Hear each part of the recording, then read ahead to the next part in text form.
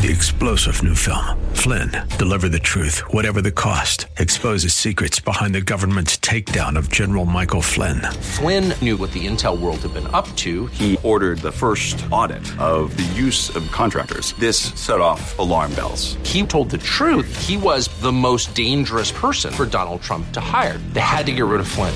Flynn, deliver the truth, whatever the cost. Available now. Watch it today. Go to salemnow.com. salemnow.com.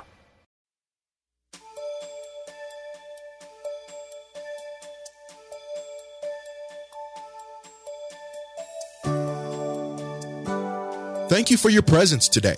The Bible beautifully describes the creation of the first man, woman, and marriage. God made the heavens and the earth with us in mind. Then he made man in his image and breathed into him the breath of life to care for the universe he created. If that wasn't enough, he made woman from the rib of man to complement him. And with God's blessings, they became husband and wife. Listen with Bible, pen, and paper handy as Pastor Rander articulates this beautiful truth from the Holy Scriptures. Good morning. Isn't it good to be in the house of God this morning? Isn't it good to be up this morning? Isn't it good to be in your right minds this morning? You didn't just have to be here. We could be on the operating table. Thank God for the privilege of preaching the good news of Jesus Christ. We're going to continue where we left off. You know, we're gleaning through the book of Genesis. We'll take up with Genesis chapter 2, verses 7, 18, 21 through 25. Have your Bibles open up to Genesis chapter 2. Now, even though you see it on the screen, we want you to open up your own Bible, and we want you to be able to mark in your Bible, right? If it's your Bible, write in it, and don't be afraid to annotate. I wish you could just see my Bible, how it's highlighted and written all over in between the margins and so forth. That's how the word gets in your spirit and gets in your soul. Genesis chapter 2, verse 7, it says, "And the Lord God formed man in the dust of the ground and breathed into his nostrils the breath of life, and man became a living being." Verse 18, "And the Lord God said, it is not good that man should be alone. I will make him a helper comparable to him." Now skip down to verse 21. "And the Lord God caused a deep sleep to fall on Adam, and he slept, and he took one of his ribs and closed up the flesh in its place. Then the rib which the Lord God had taken from man, he made into a woman, and he brought her to the man. And Adam said, this is now bones of my bones and flesh of my flesh. She shall be called woman, because she was taken out of man. Therefore a man shall leave his father and mother and be joined to his wife, and they shall become one flesh.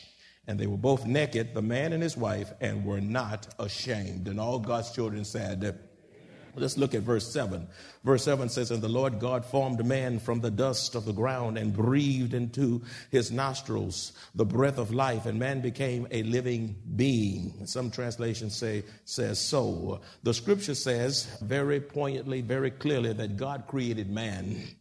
Man was not formed by some impersonal force, nor did we evolve from other creatures that had come out of nothing and all that shenanigans. The Lord God of the universe created man and woman. And like a potter fashions clay into a particular shape, God took man from the dust of the ground and formed a man.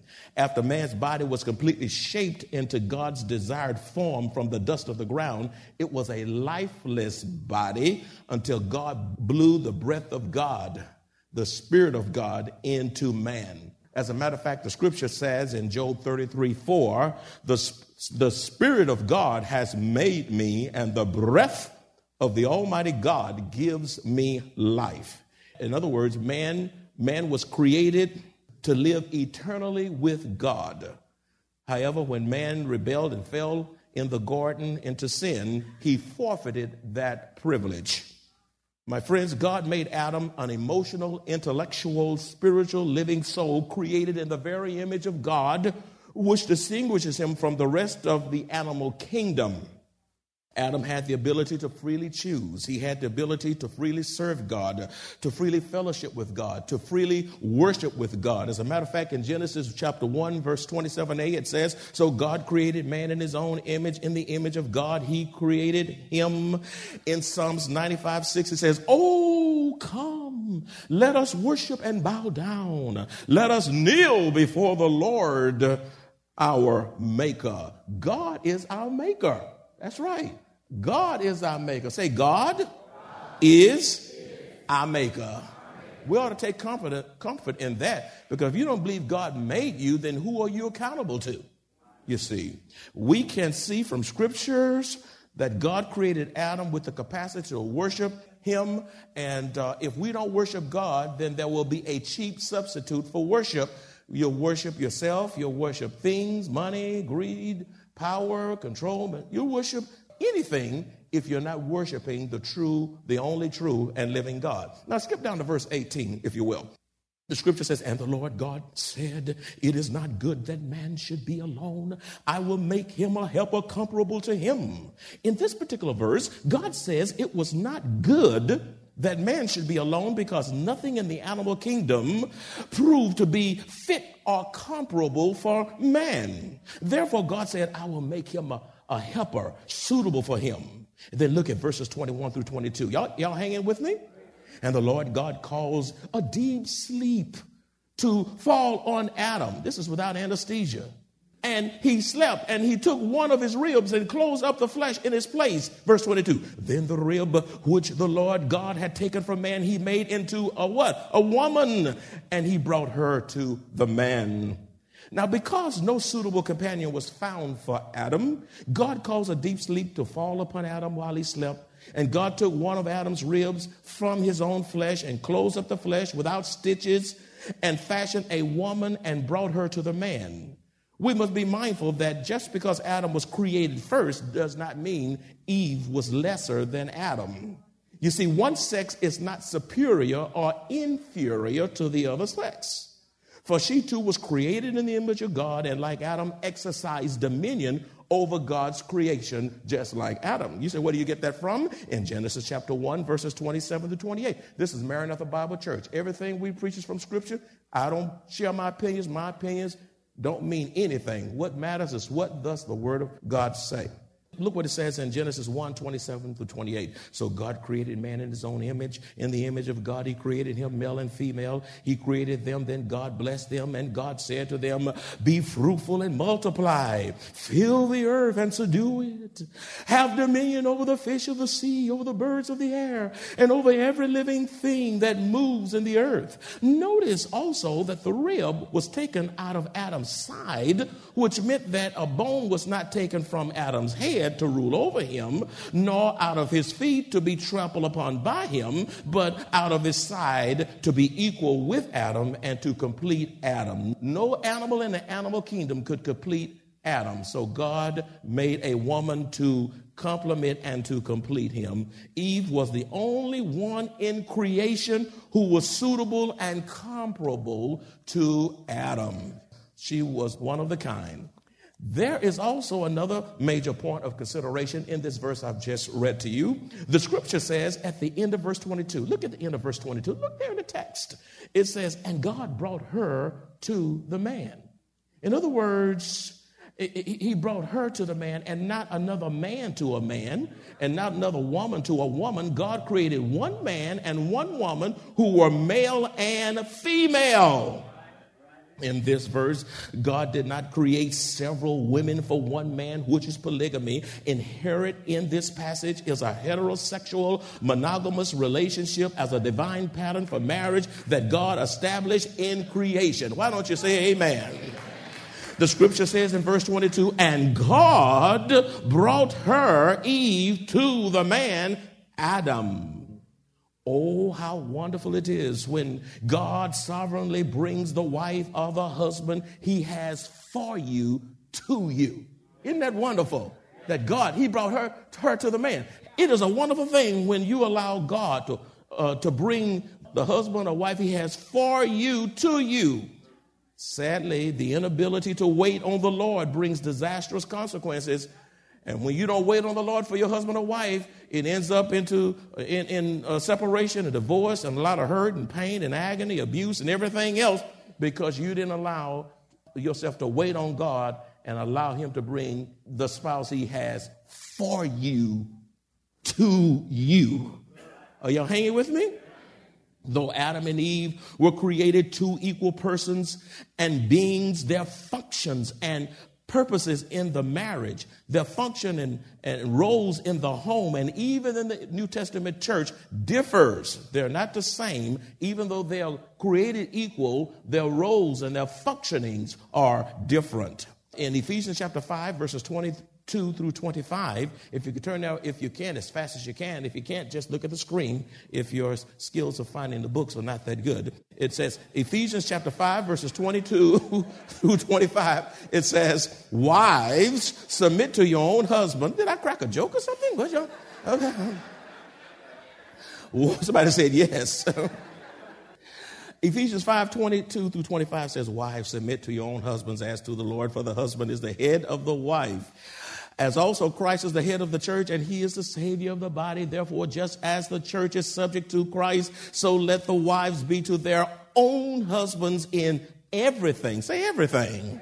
Verse 25, then husbands, I'm not leaving you out. Love your wives just as Christ also loved the church and gave himself for her. You see the word head, you see is the head of the wife in verse 23. The word head in Ephesians 5:23 refers to authority. Say authority. It doesn't mean the husband is superior and the wife is inferior. Men and women are equal in the eyes of Almighty God. However, God has assigned different roles and functionings in the family. And he has said the husband is to be the head of the wife. And sisters, you heard me say this last week. Don't ask God to give you a husband until you're ready to submit to his headship and to allow him to be your covering. If you're not ready to submit to the man God gives you, it is better for you to remain joyfully single until God matures you to the point of submission. Should wives earn the same salary or make more money than her man, her husband, you're still to submit to him. Submission is not based on money.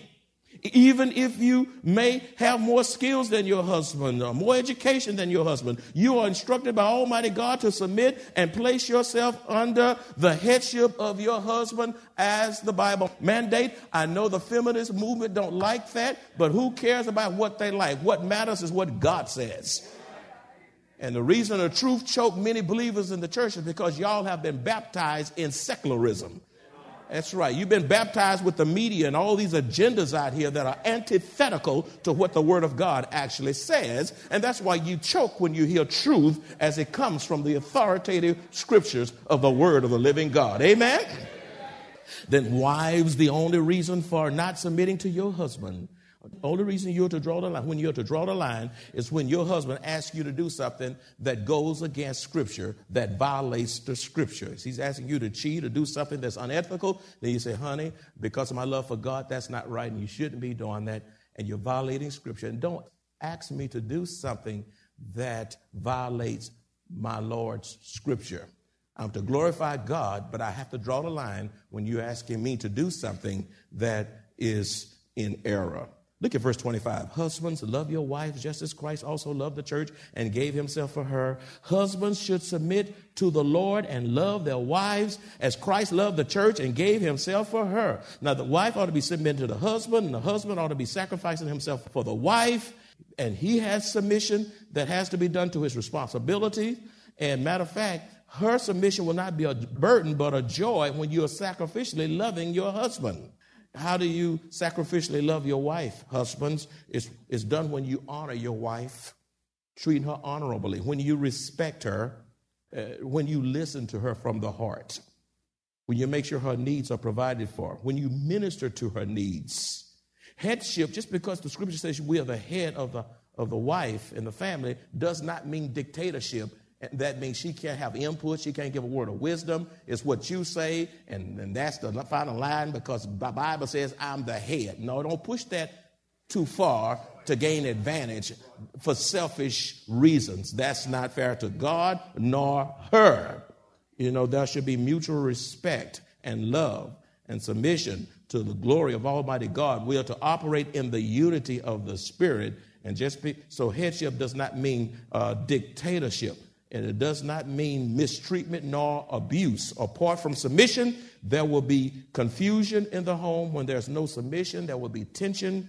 There will be strife in the home. Submission is God's order in the family. Say submission. Folks don't even say that word. Say it again. Submission is God's order for the family. Satan loves to use selfishness, manipulation, and control to destroy the family. Now look at verse 23. Let's go back to Genesis now. Back to Genesis, verse 23, where we were. It says, and Adam said, this is now bones of my bones and flesh of my flesh. She, Eve, shall be called woman because she was taken out of man. Because Eve was taken out of man, she was made bones from his bones and flesh from his flesh. God could have made Eve from the ground just as he did Adam, but he chose, however, to make her from man's flesh and bones, which is to be a picture of one flesh in holy matrimony. Verse 24, it says, therefore a man shall leave his father and mother and be joined to his wife, and they shall become one flesh. After God created woman, he gave her away to her husband in marriage, which is a sacred marriage, is a sacred covenant relationship between a husband and wife. Marriage was the first institution established by God on earth for society. Before there were businesses, before there was fraternities, before there was schools, before there was government, God established, instituted marriage. That was the first institution created. That means he put high value on marriage when the world is devaluating marriage and making light of it. The union of a husband and wife transcends a parent-child relationship. Parents, you're to never put your children over your spouse. That's right. You got some parents have more of a relationship with their children than with their spouse. No. You're supposed to have, matter of fact, they play one against the other. Your children got good sense. They know how to manipulate. They know how to play games. Y'all need to stand in the unity of the spirit, be on one accord. And if y'all have a disagreement, your children ought not see you disagreeing before them. Go in the back room, wait till they go off to school, say what you got to say, but don't be hollering and screaming at your husband and fighting and all that kind of stuff. And even if you're behind the scenes, you still ought not be hollering and screaming. That doesn't help anything. Be quiet and settle yourself down and speak gently and lovingly and under the control of the Holy Ghost. Huh? So the husband-wife relationship transcends parent-child relationship, and therefore all apron strings must be cut, which means the wife must put the interest and welfare of her husband above her parents, and the husband must put his wife's interest and welfare above his parents. And when a man and woman get married, they become one flesh in marriage. The priorities of the husband and wife, it changes. The marriage relationship takes precedence over parental relationships. The King James Version of the Bible really makes the point. In the King James Version, it says in Genesis chapter 2, verse 24, therefore shall a man leave his father and his mother and shall cleave, C-L-E-A-V-E, cleave unto his wife, and they shall be one flesh. In other words, it's not my checking account and your checking account, my car and your car, and my closet and your closet. You get that my stuff out of the way. It's ours. It's ours. And if you can't operate in the ours mode, and you got to have all these prenuptial agreements and all that, I wouldn't marry anybody that I couldn't trust my resources to. Won't y'all say amen? Because you are merging families. You're merging material possessions. You're merging a whole lot of stuff. That's why you need to have premarital counseling, so you won't just be so lovesick. And when reality set in, love caused you to lose your intellectualism. Oh, God. Oh, my. Oh, there are husbands and wives that have this thing all out of shape. Others give priorities to relationship outside of the marriage by confining more in their girlfriends and their homeboys than in their spouse. God's divine order is God first. Say God first. Then my spouse. Then my children. Then my parents and other extended family members. The word of God is clear. God here emphasizes the permanence of marriage. Cleave. Say cleave. Cleave means that it means to stick like glue. Stick like glue. That's what that word means. It means that the man must glue himself to his wife. And the wife must glue herself to her husband. All hell can break out. Challenges can come. Sickness can come. Unexpected things can come. But none of these things will break your marriage because you are sticking together like glue. And none of the calamities of life can unglue you. Can unglue you. The word of God is so clear. God here emphasizes the permanence of marriage. Cleave means that the man must glue himself to his wife, and the wife must glue herself to her husband, and let nothing or no one come between the two of them. God designed this union to be intimate and permanent till death do you part. You know, and it's frightening to see that the divorce rate in the church is rivaling that of the world, and we say we got God, but we are out divorcing the world. The union between a husband and wife is to be the strongest relationship between two people. And from my personal pastoral experience, these are the top 7 reasons for divorce. Now, I elaborated extensively last time, but I'll not do it this time. I wanted to review this because I want you to get it down in your heart, your soul, so that you can have a marriage that will glorify God. Here are the reasons, from my perspective and pastoral experience, that couples divorce. Number 1, selfish manipulation and control. You know, that destroys a marriage. You got to have it your way. It's hell in the house until you get it your way. Number 2, conflict over money. You better work that out before you get married. Matter of fact, you better know what's in both accounts. You better hope that he's not running from the law and you marrying some fugitive. That's right. You better, show it. Let's talk up front. I don't want no hidden agenda. I don't want no hidden babies coming up here. After I get married, oh, honey, I forgot to No, don't tell me that. You know where your seeds are. Let's talk before. Don't be so in love that you can't talk. It's time to have a little talk. I want to know what I'm getting into because I don't like divorce. I want to stay married, and I want to know who I'm marrying. It's not about being cute and handsome and having biceps. Number 3, different opinions regarding child rearing, especially in the area of discipline in blended families. You know, you blended family come together, and all of a sudden, the incoming new spouse decide to spank or do something, and then the child or the biological parents say, "You can't spank me. You're not my daddy. You're not my mama," and all that kind of stuff. Y'all have to have an understanding, and I believe that in those first few months, the biological parent ought to be the disciplinarian until the bonding happens, and then that needs to be transferred gradually. But you can't just come in there beating a child just the first day you enter that home. Come here, boy. Wait a minute. That boy better know your name. Okay? Let the biological parent handle that up front, and then gradually there will be a shifting to equality in the discipline aspect, because it takes time for those children to know you, and besides, you know, they're still young and they're trying to figure this thing out. Y'all hanging with me? Another reason for the divorce is the interference of in-laws. In-laws become outlaws and nobody's speaking, and I mean, it's just messy. Y'all came cut turkey at Christmas time. Number 5, religious disagreements. You know, somebody been Methodist, the other been Baptist, and you don't want to leave your church, he don't want to leave his church, and y'all fighting over that instead of talking that through. Like, where are we going to worship? Or are we going to leave both churches and have a neutral church? Or is your church biblical enough, baby? You know, the wife talking to her husband, I want to join you. I'm to leave and forsake, and I want to join you, but I want to make sure the truth is going out from your church. I'm not joining no cult. And I don't want a weak gospel. Now, whoever has the strongest church, that's where you need to be.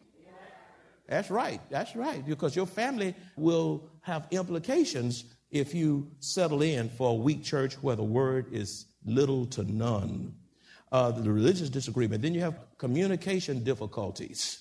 Not talking, stop talking, yelling, screaming, shutting doors, slamming doors, rolling eyes, and all that stuff. Bad communication. You know, communication is not verbal. It's also body language. And some of y'all can put on some hellish body language. Breathing hard, you know, jacking, pushing the water to you, hit a coffee. Wait a minute. Come on now. That's all communication. Disrespected each other in speech and language and all these things. And then number 7, confusion regarding intimacy.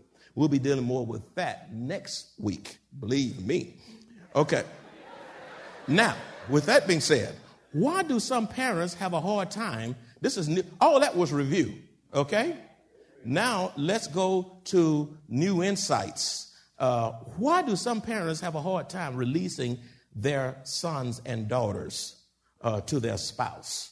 Why do some parents struggle with this? Well, number 1, because they allow their emotional ties to transcend the authority of God's word. You're so emotionally wrapped up, tied up, tangled up in your relationship with that child that your relationship emotionally transcends the authoritative word of God. Instead of letting the word reign supreme, your emotions reign supreme over the word and disregard the word, and you keep a tie to the detriment of that marriage.